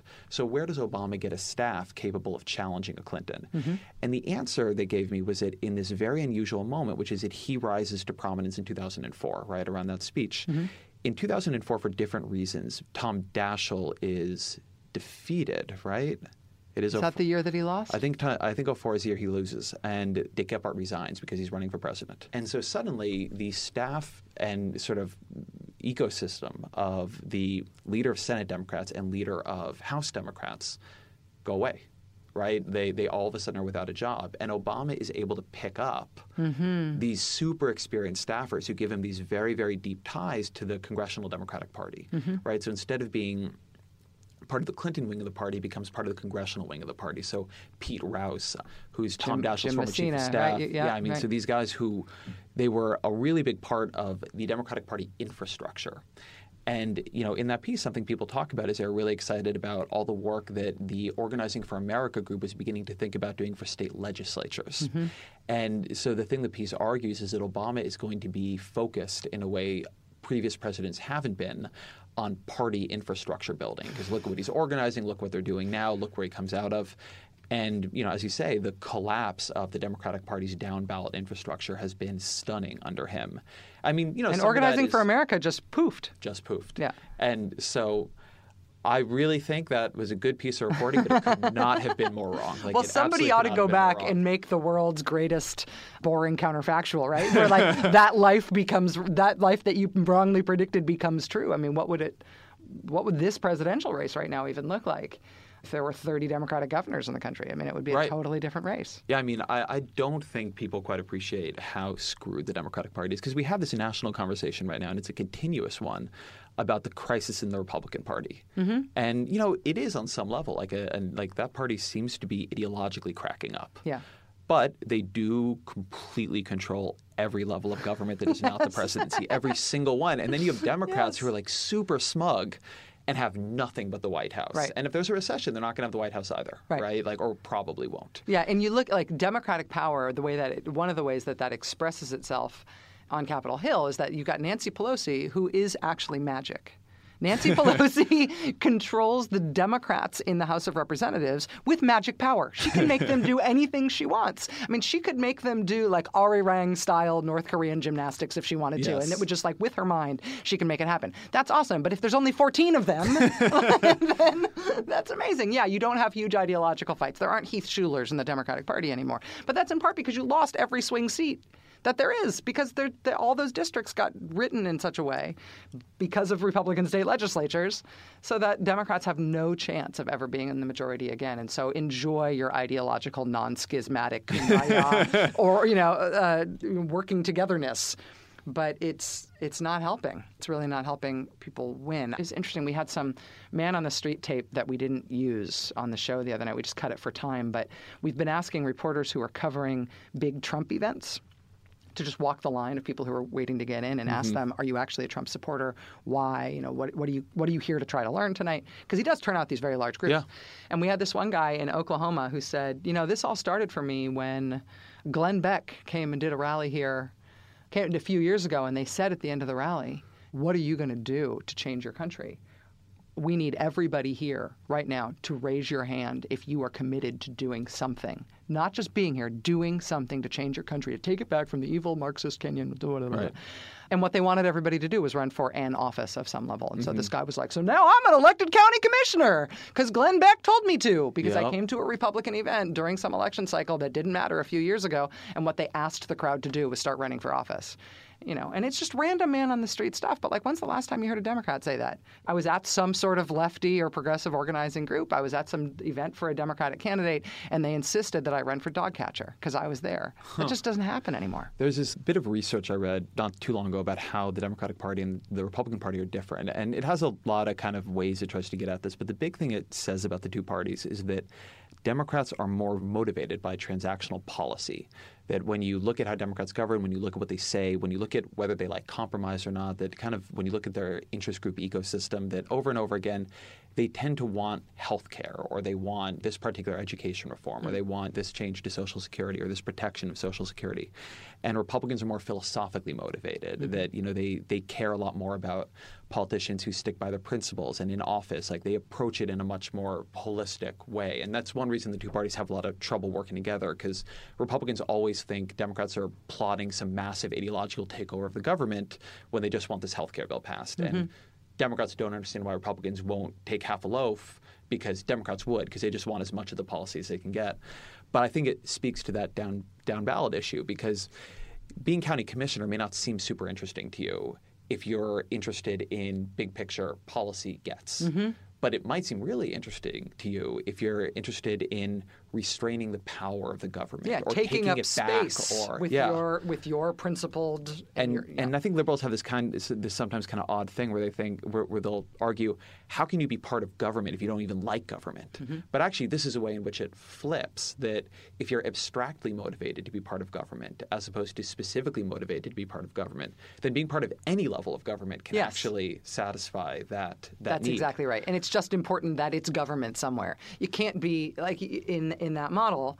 A Democrat or a person who's operating under this sort of democratic schema would also be happy being part of their church governing board. Right. Or would also be happy being part of, being on the board of directors of their local YMCA or something. But it's important actually to take a government spot if you're there for, abstract, broad brush pictures of what government shouldn't be, and that you can stop it from being if you take up space there. So to go backwards a little bit into because now we're talking a little bit about you in media. You get into media a little bit by the back door. You start doing radio reads, right, locally. And when is kind of the moment you realize, I'm actually going to be a media person? I'm actually going to make this my thing, and I'm going to talk to people for a living and try to inform them about the world in which they live. It was a very specific thing. It was weird. And did people around you know it before you did? Oh, that's interesting. No, I don't think anybody saw it coming. I was finishing my dissertation, living in Western Mass. And then once I finished my dissertation, I ultimately ended up working for the National Minority AIDS Council and the ACLU National Prison Project. And so I'm continuing with my activist stuff. And I'm working odd jobs on top of that just to make money and pay the rent. And I had a lot of really odd jobs. I worked at a coffee bean roasting factory, and I did deliveries. Jungle themed? No, it was a better one. It was a better one. And I was hired to do landscaping, dig out tree stumps and stuff by this person who was a friend of a friend. And she opened the door the first day I was going to hire me. And it was love at first sight. And that ended up being my partner, Susan. And we've been together for 17 years now. Genuine, love at first sight? Literally comets and bluebirds. So it was crazy. But so odd jobs, some of which worked out great. Right, sure. Yeah. But one of the odd jobs, these friends who I was living with, they were fans of this local morning show, a morning zoo commercial drive morning show. And the sidekick on that show was leaving, and they held open on-air auditions to replace the sidekick. And I did the on-air audition, and I got the job, and they hired me, and I started the next day. It was really funny. But it was just another odd job. And I did that for 1 year, and I stopped doing that in 2001 after having worked that job for exactly 365 days.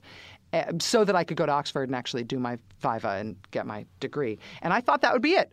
I had a radio job for 1 year. But then right after I got my degree, right after I came back from Oxford, 9/11 happened.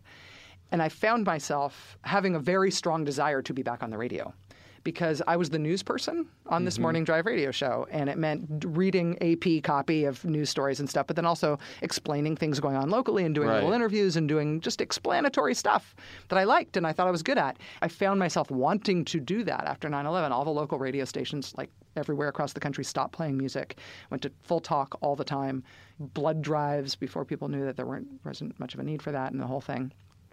And so I called the station that was physically closest to me, which was also the music station that I listened to most often, which had stopped playing music.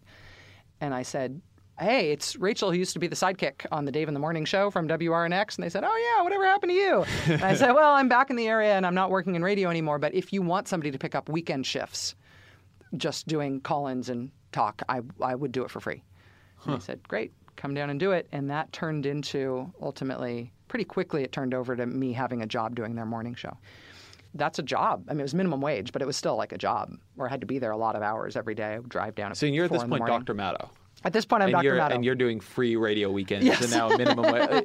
Is that a weird feeling, or is that feels more? No, because mostly what I was an AIDS activist. Yeah. And so this was this You're other still thing. doing AIDS activism. Yeah. Got and it. so I'm Okay. still working. So I'm getting up at 3-something in the morning, driving in the dark down to the station, doing the morning show. I'm done by noon, and then I come home and I'm working for AIDS organizations and stuff in the afternoon. And really enjoying it and starting to get more and more freedom and starting to get more and more into it, and it's seeming like less of a lark and sort of seeming like something I was putting more of my brain into. And then there became this news that Air America was going to start. This was 2003, 2004, that they were going to start a liberal talk radio network to compete with the Rush Limbaughs of the world. And I'm doing liberal talk radio for DJing and morning show in rural, unrated Western New England. And It's a hell of a pitch. Yeah, exactly. I'm not, and they've got Al Franken and Janine Right. Garofalo and all these very famous people, Bobby Kennedy. And It's actually amazing looking back on that, the kind of lineup they had when they launched. I remember the excitement in liberal circles about Air America. Oh, yeah. And the people who were signing up to do shows. And the big cover deal. of the New York Times Magazine Yup, and the hype, this was going to change the American landscape. And this was, people very upset about the Iraq War. And this is going to change George W. Bush's reelection prospects. And it was this huge deal. And it seemed much bigger than me. But I had this friend. He's an expat from New York City. He'd been a bartender in New York and had decided it was too hurly-burly, and he had stuff going on with his own health and everything. And I knew him sort of through AIDS activist stuff, and we both ended up in Western Mass. And turns out one of his best friends from his bartending days was one of his best customers, who was the co-founder of The Daily Show, Liz Winstead. Oh, really? Liz Winstead, who is one of the creators of this new network, who is in charge of hiring talent. And so he said, so I know this girl. Do you want to? And I was like, yeah, I guess I do. I guess I want to try. And I thought, my life might diverge. If I get this job, I'll try for a little while being a full-time media person and give up the activist thing. Mm-hmm. If I don't get this job, I will keep doing what I'm doing here for a long time. I'm happy with my life. And I ended up sort of kicking and screaming and getting that job. And I remember telling everybody in the sort of AIDS in prison stuff that I was doing more or less half-time, full-time at that point. I got this job in New York. It's a little weird. It's nothing related to AIDS. And I'm going to try to do this for 6 months. And so I'm going to stop out of all of our work. I gave all of my responsibilities to other people, gave all of the stuff I was working on to other people. I said, I'll be back in 6 months if this doesn't work out. I think it's probably not going to work out, but I'm going to go. I got to really make a go of it. The first show you're on, there were a couple people on it. Liz Winstead. Liz Winstead. From The Daily Show, and Chuck D from It was Public Chuck Enemy. D from Public Enemy, yeah. My man. What was that like? It was crazy. That must be a very, all of a sudden being on a radio show with Chuck D. Yeah. Must be a real trip. It didn't.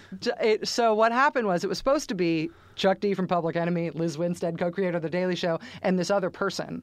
And something happened with that other person where they just decided she wasn't going to work out. They had built the show around the three of them, and I was supposed to be the sidekick news girl.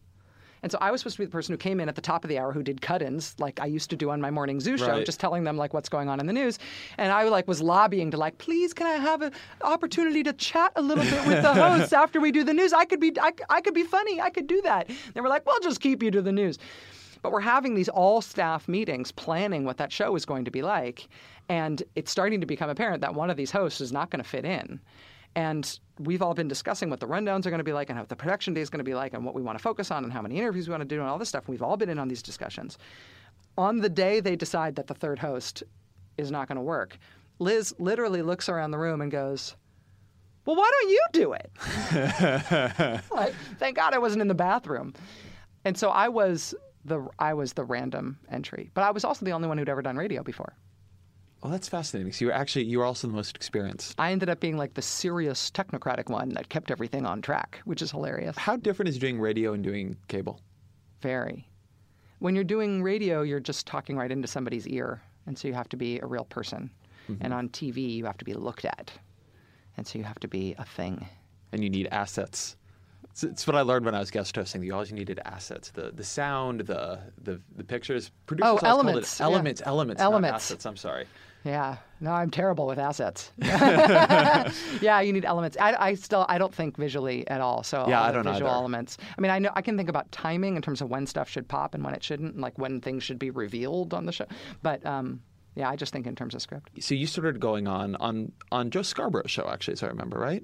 No, Tucker Carlson. It's Tucker Carlson's show. I'm sorry. Yeah, 2005. It's the George W. Bush re-election effort. Yeah. And so every cable news Punch and Judy show in the world is looking for liberals to fight with conservatives. Right. And so I was like getting paired up with G. Gordon Liddy and Pat Buchanan. And Pat Buchanan actually really helped me. He said, after I got booked opposite him on somebody's show, he said to the producers, hey, I like that liberal girl. Like, have her come on with me more. He really helped. He was very sweet to me. And he liked arguing with me. His politics, a lot of people find very objectionable. But I've heard so many stories like that about Pat Buchanan. He's just he's not effusive. He's not one of these guys who like networks and tries to be super schmoozy and nice with people. He's just actually super decent. Yeah. And he tries to help people up. He tries to help people up without trying to take any credit for it, mm-hmm. in a way that is very, very personally decent, even though his politics are not just scary, they're getting so much worse. Well, it's so fascinating because he is someone I would like to hear so much more from this year because he is really a forerunner to You Trump. should interview him in this forum. Yeah, he's someone I've been wanting to reach out to try to interview. He's super smart and he knows what he's talking about, and what he thinks is very scary, but he can explain it in a way the that kind is of culturally helpful. Nationalist, traditionalist, economically populist thing that Trump is doing mm-hmm. was done in a more serious way. Maybe not a more successful one, but a more serious one by him. Mm-hmm. Certainly more like academically and ideologically grounded. He can explain why he feels that way. Yeah. But really not afraid to talk about the race part of it. And that's obviously the thing that looms over a lot of people's fear of Pat Buchanan's politics.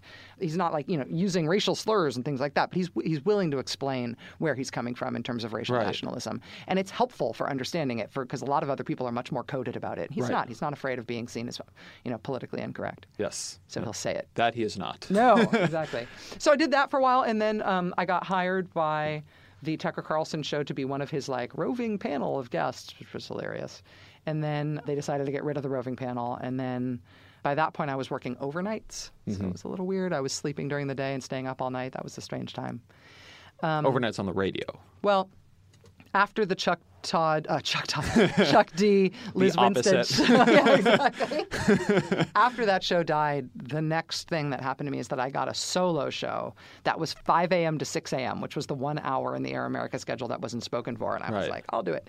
And in order to do that show, I used to go in at midnight. Okay. Because I am the only radio host in the history of radio hosts who used to write my show. I would write out every word that I said on the show. Yeah. That is a lot of no words. Guests, no and call-ins. And you talk really quick. Yeah. So I burned through a lot of good producers. You'd be like, all right, so we get to work at midnight, and then we're off the air by 6 a.m., and you want to go out for a glass of wine? Like, no, I want to have a human life. But I used to go to the Tucker Carlson show. He was on at 11 at that time, so they'd get picked up at 10 p.m., go to the Tucker Carlson show, have breakfast, or go to the gym. I used to go to the taxi driver gym on 14th Street. That was amazing. It was guys in full corduroys and sandals doing bench presses. It was crazy. Wow. Yeah. It smelled really crazy in there. But it was open 24 hours a day, and it was only $25 a month. It was excellent. There you go. And then I ended up getting, ultimately in 2008, getting my own gig. Weird. So you've been at Air America and at MSNBC, and so you've kind of, I think, had a real front row seat on the rise of there being a more liberal counterpart to sort of conservative outlets. How do you think about the kind of fracturing effect for individual viewers, right? In some kind of full ecosystem way, it's obviously good that there are a lot of different perspectives represented. But do you worry about sort of, and then with the internet, obviously, the kind of echo chamber effect among individuals of fear that people are just going to continuously hear the thing they want to hear? People can certainly self-select, what they want to hear. But that's not, I don't think that's our fault. I just think that's where we're at. Whether or not there was any cable news at all, people would still be in that environment, particularly because of online news sources. So that exists. That dynamic, just in people's psyche and their comfort levels, is around. In terms of the way that we make decisions about that on a day-to-day basis, me and my staff, and what to put on the show, the way it functions is basically not that different than in a world where that dynamic wasn't around. And what I mean by that is whether or not people are doing that, I need to do the same thing, which is be trustworthy. Be trustworthy, be worth listening to, be engaging, and be fact-checkable and fair. And that's true whether or not you're a liberal and you want to listen to me because you're a liberal, or whether you're a conservative and you're coming to me because you hate me, or whether you have an ecumenical taste in politics and you want to hear from all different kinds of people. The imperative is the same for me in terms of what I need to do. And how do you sort of structure your information flow to make sure that you feel you're doing that, right? Yeah. Because you're also a news consumer. Yeah. Right? And it's easy to cocoon and easy to, get frustrated at sources. And something I think your show does incredibly well, and I've, you've given me the opportunity to host it a couple of times, and I've always been amazed at your staff reads a broader diversity, and I don't just mean ideological, but at different levels of the media, right? You guys are much more focused on state and local politics than others are. So how do you organize your information diet? That is a very active dynamic in my life that I think about all the time, that I'm constantly managing. The most satisfying thing about my job is the power to choose what counts as news today. And so in order to do that, we need to understand on a daily basis what is the universe of news that we might consider today. What are other people talking about? What can we add useful information about? And what's going to be the most fun? And that dynamic is great, but that means that the wide part of the funnel has to be constantly recalibrated so that you're considering the right universe. So basically, the one thing that I do that I think is a little different than what your average news consumer might do is that I try really, really, really hard to avoid all opinion. I don't read columns. Oh, that's interesting. Yeah, I only try to read editorials. I try not to read op-eds unless they've, sometimes you get an op-ed that's really actually introducing a ton of new information. I try not to read editorials unless they themselves are news, that they're going to have an impact on something, or that they, might conceivably alter the trajectory of a news organization, just because I don't want to absorb other people's opinions, and I don't want to become part of a tide of common wisdom on something. I'd rather be my own thing. So will you actively, people will be talking about a Paul Krugman or a Charles Krauthammer piece, and you'll actively try to not read it? Yeah. In a case like that, if everybody's talking about a Charles Krauthammer column, I will say, all right, who's read it? Is there anything newsworthy in it? Or is the news just the headline that Krauthammer has taken a position against X or for X?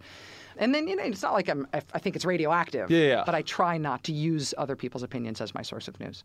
And the other thing that I do that I think is a little bit unusual is that we do try to geographically change up the sources of information. So obviously everybody has to read the AP and the New York Times and the Washington Post, and we all have to read those things. But I also try to, on kind of a rotating basis, read the St. Louis Post-Dispatch and read the Texas Tribune and read the Guardian and read the Portland Press-Herald and read the, particularly if I know something interesting is going on in that state, I try to read a lot of different news sources in that state. That's also fun because that's where you get the little giblets of stuff that people don't necessarily know about who are just participating in the national conversation, and you can introduce something, not that's just like a water cooler story, but that's like an interesting thing going on somewhere else. Is the way you do that you have, I don't know, bookmarks folder with all these different ones there, and you sort of, today you'll do the Portland paper, or are there kind of sorting mechanisms, sort of state news aggregators? Are there things that help you? My staff uses this kind of mechanisms, uses RSS feeds that are set up for specific things. And we do a staff note every day, which you'll remember from doing the show. That is very helpful. And that basically the staff note, which is an extensive thing, is kind of required reading. Yeah. Everybody needs to know not just the headline, but the basics of every single story that's in that note. And it's dozens of stories. It takes me an hour to go through that and read everything in that. And then beyond that is when you're reading to get smarter. And so for me, I've got all of my must-read. Like I need to know what's in the Wall Street Journal, the Washington Post, the New York Times, the Huffington Post, CNN, National Review. Like I need. There's certain things that I need to know what's in them every day, and those are necessities. And then beyond that, I actually don't make bookmarks for regional stuff because they're all in my head. So if I know that I'm interested in something going on with brownback, like I actually know what all of the Kansas news sources are that I want to go to, which is embarrassing. I do. I don't think that's so embarrassing.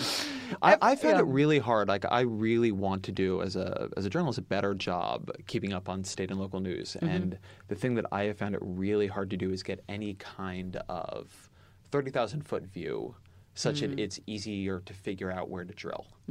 Because, it's a crowded news environment. You can read a million things. Like you can spend all your time forever. And like now I have a lot of meetings in my life and I manage people and that's harder. So I don't have as much time. And I always figure there must be obsessives or newsletters for state lobbyists or something that are out there that are helping. But I've never found one that I really liked. What I have learned, at least thus far, is that there's no systematic way to do it. There's no way to process information from 50 states on a granular enough level that you're going to find what interests you and do it in a regular way. By necessity, it has to be a little bit hit or miss, unless you are going to assign people who work for you to have regional awareness in specific. You have 10 people and they're each responsible for 5 states. That's also an incredible waste of resources because the stuff is going to bubble a little bit. I mean, to a certain extent, you need to trust aggregators who you like, and you need to skip around some aggregators. There are some pseudo-technocratic newsletter type things that I use. National Conference of State Legislatures actually does some interesting things. Interesting, Government Executive. Do you ever read Government Executive? Government Executive has some stuff in it that will lead you into interesting down interesting paths. So you end up finding those people. Like I've got some bloggers who I love on water policy. There's some people who are obviously the voting rights world is very well organized online in terms of trusting people who blog on voting rights who I trust to let me know if there's some fascinating thing going on with a voting rights fight in North Dakota or wherever it is. Yeah, I feel that way about healthcare. You can cut this by issue a lot better. Because then you have people who that's a way of organizing it and they do it. So I want to ask maybe a couple more idiosyncratic or more disconnected questions and then I'll let you go. Okay. So one, what is something you believe that most people think is wrong? That most people wrongly believe about whether or not I believe it, or most people disagree with it? Most people disagree with it. It's a position you hold that you think is true. Oh, how many do you want? Let's do it. All right. I am very against term limits.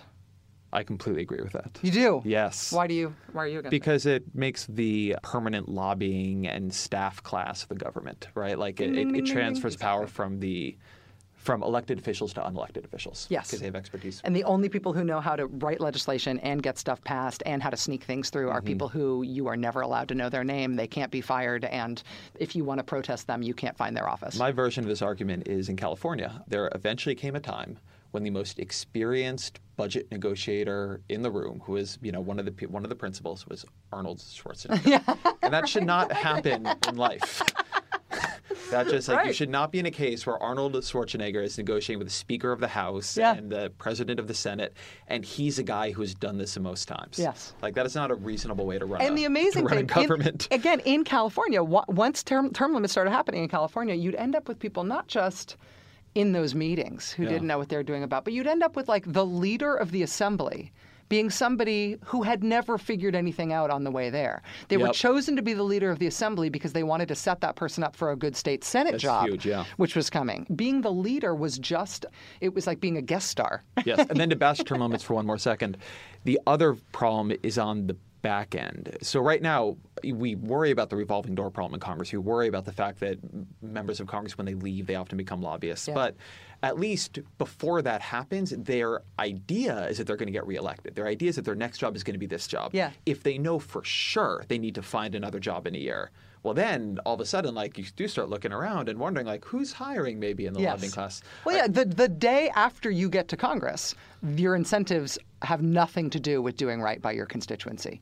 if you know you're going to be gone by the end of that term. Literally, the day you arrive, you have a mission accomplished for Congress by getting there. And then the next mission you need to accomplish has something to do with your next paycheck. So I think this position is so clearly correct. I'm not allowing it. Well, you and I have just abolished term limits in this room. Yeah, I do believe that's how activism works. Yes, exactly. We win. So that's a good one. I think that Bill Clinton should have resigned the presidency because of his sexual impropriety with an intern. I think that's a really good one. Yeah, I think that's not a popular view, but I think that it was because it was somebody who was in his employ. Yep. It was wrong enough that it was an affront to the presidency. It's so interesting you bring that up. So I was reading on the train up here last night. E.J. Dionne, who's great columnist for the Washington Post, amazing person.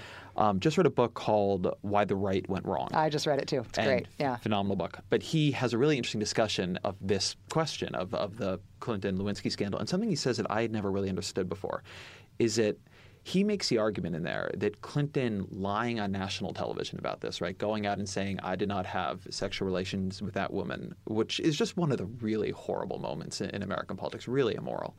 He thinks that as terrible as that was morally, it was actually the right strategy because what Clinton did was he bought time. Yeah. If he had just admitted it, the primary thing that people would have felt is this guy's a terrible guy and he needs to resign and Al Gore will be a perfectly fine president. Mm-hmm. But because he was able to slow the process down so much of revelation, he created time where the right organized against him so vociferously and overplayed their hand so badly. He became their victim.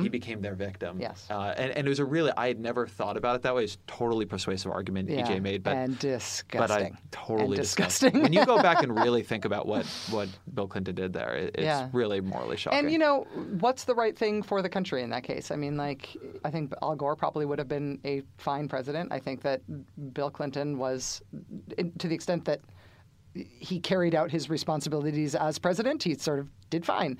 But the damage done to expectations, both of behavior and accountability, I think specifically because of the sexual misconduct, it's hard to quantify, but I feel that way. Speaking of books, what are a book or a couple books you've read that actually changed the way you thought? One of the things about this job and my last job, the Air America job too, is that I end up having to read a lot of new books fast. Huh. So it leaves... To interview people and... To interview people and to know whatever's going on right now, if a book is changing the way that something's going on in the news. And so it means that I don't have a lot of time to read books that are outside of the stream. Okay. You know what I mean? Yeah, I don't have time. Sense. I don't have time to read old books. I only read new books now. When you're housing Piketty, you just don't have the time. Exactly. So I read differently than I used to because of that.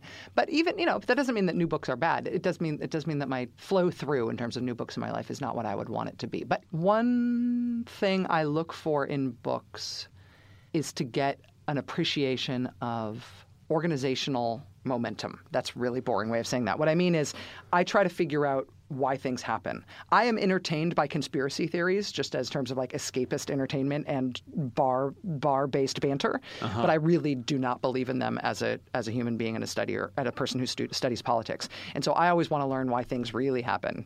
And so Steve Call's book, Private Empire, about Exxon, changed my thinking about big corporations and particularly their relationship to politics. The way that Exxon looks at not just who's the president and who's in Congress, but the way Exxon looks at literally the global map and the divisions between where countries are and says, we will outlast this map. Governments will come and go. Countries will come and go. But we, Exxon, will have needs and desires and things that we want to do which transcend the coming and going of countries and governments. And we need to think in that sort of a time frame. Mm-hmm. That blew my mind and has helped me understand more about how we think about big business. Gordon Goldstein's Lessons in Disaster, which is about the escalation in Vietnam. Mm-hmm.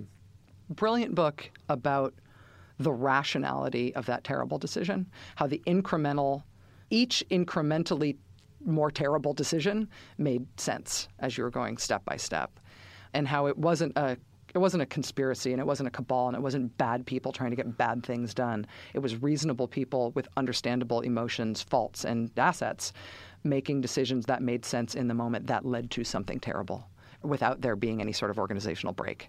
Also super helpful for me. People are going to say, oh, yeah, I'd expect that from Maddow. But shock doctrine changed my thinking in terms of, again, like people who By have Naomi Klein. Yeah. If you have a bigger perspective on something going on, if you are not caught up in a crisis and you instead are one of the people who is standing back and figuring out how this crisis is going to ultimately benefit you, that is a perspective that is worth anticipating. Seeing crises not just for who creates them, but for who can benefit from them is helpful. Like I like reading things that make me either look more closely than I have been or look broader than I have been. I like things that make me change my time and space perspective. I was asking somebody about books to read recently, and he said, the biggest problem is I've not read any really good books that were wrong lately. And he was making the argument that people read too many books that are right.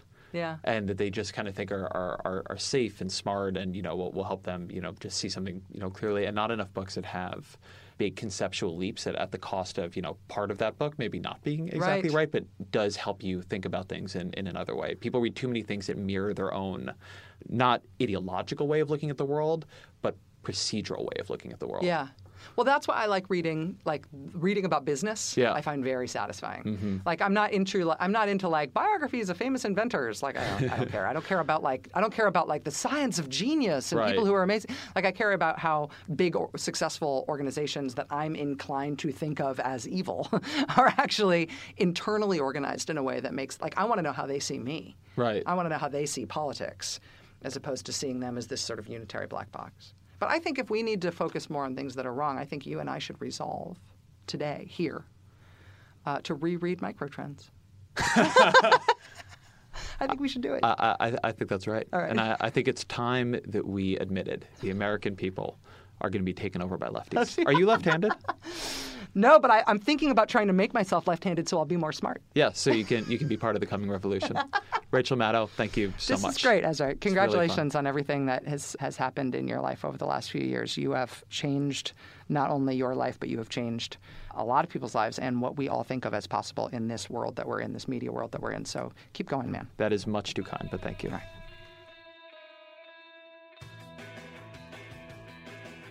Thank you for listening. Thank you, of course, to Rachel Maddow. She spent a ton of time doing this, and it was just really, really interesting for me to get a chance to have this kind of a conversation with her. This has been the first episode of The Ezra Klein Show on Vox.com and Panoply. Thank you to my producer, AC Valdez, and thank you to all of you who tuned in. And please, if you enjoyed what you heard, rate us on iTunes, send me some emails at EzraKleinShow@Vox.com, and come back next week when we will have another fascinating guest.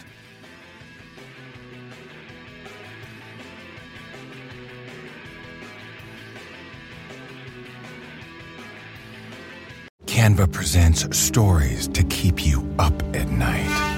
It was an ordinary workday until... The Singapore presentation is at 3 a.m. The office was shocked. But that's when we sleep. Maya made it less scary with Canva. I'll just record my presentation so Singapore can watch it anytime. Record and present anytime with Canva presentations at canva.com. Designed for work. Support for this show comes from Vanta.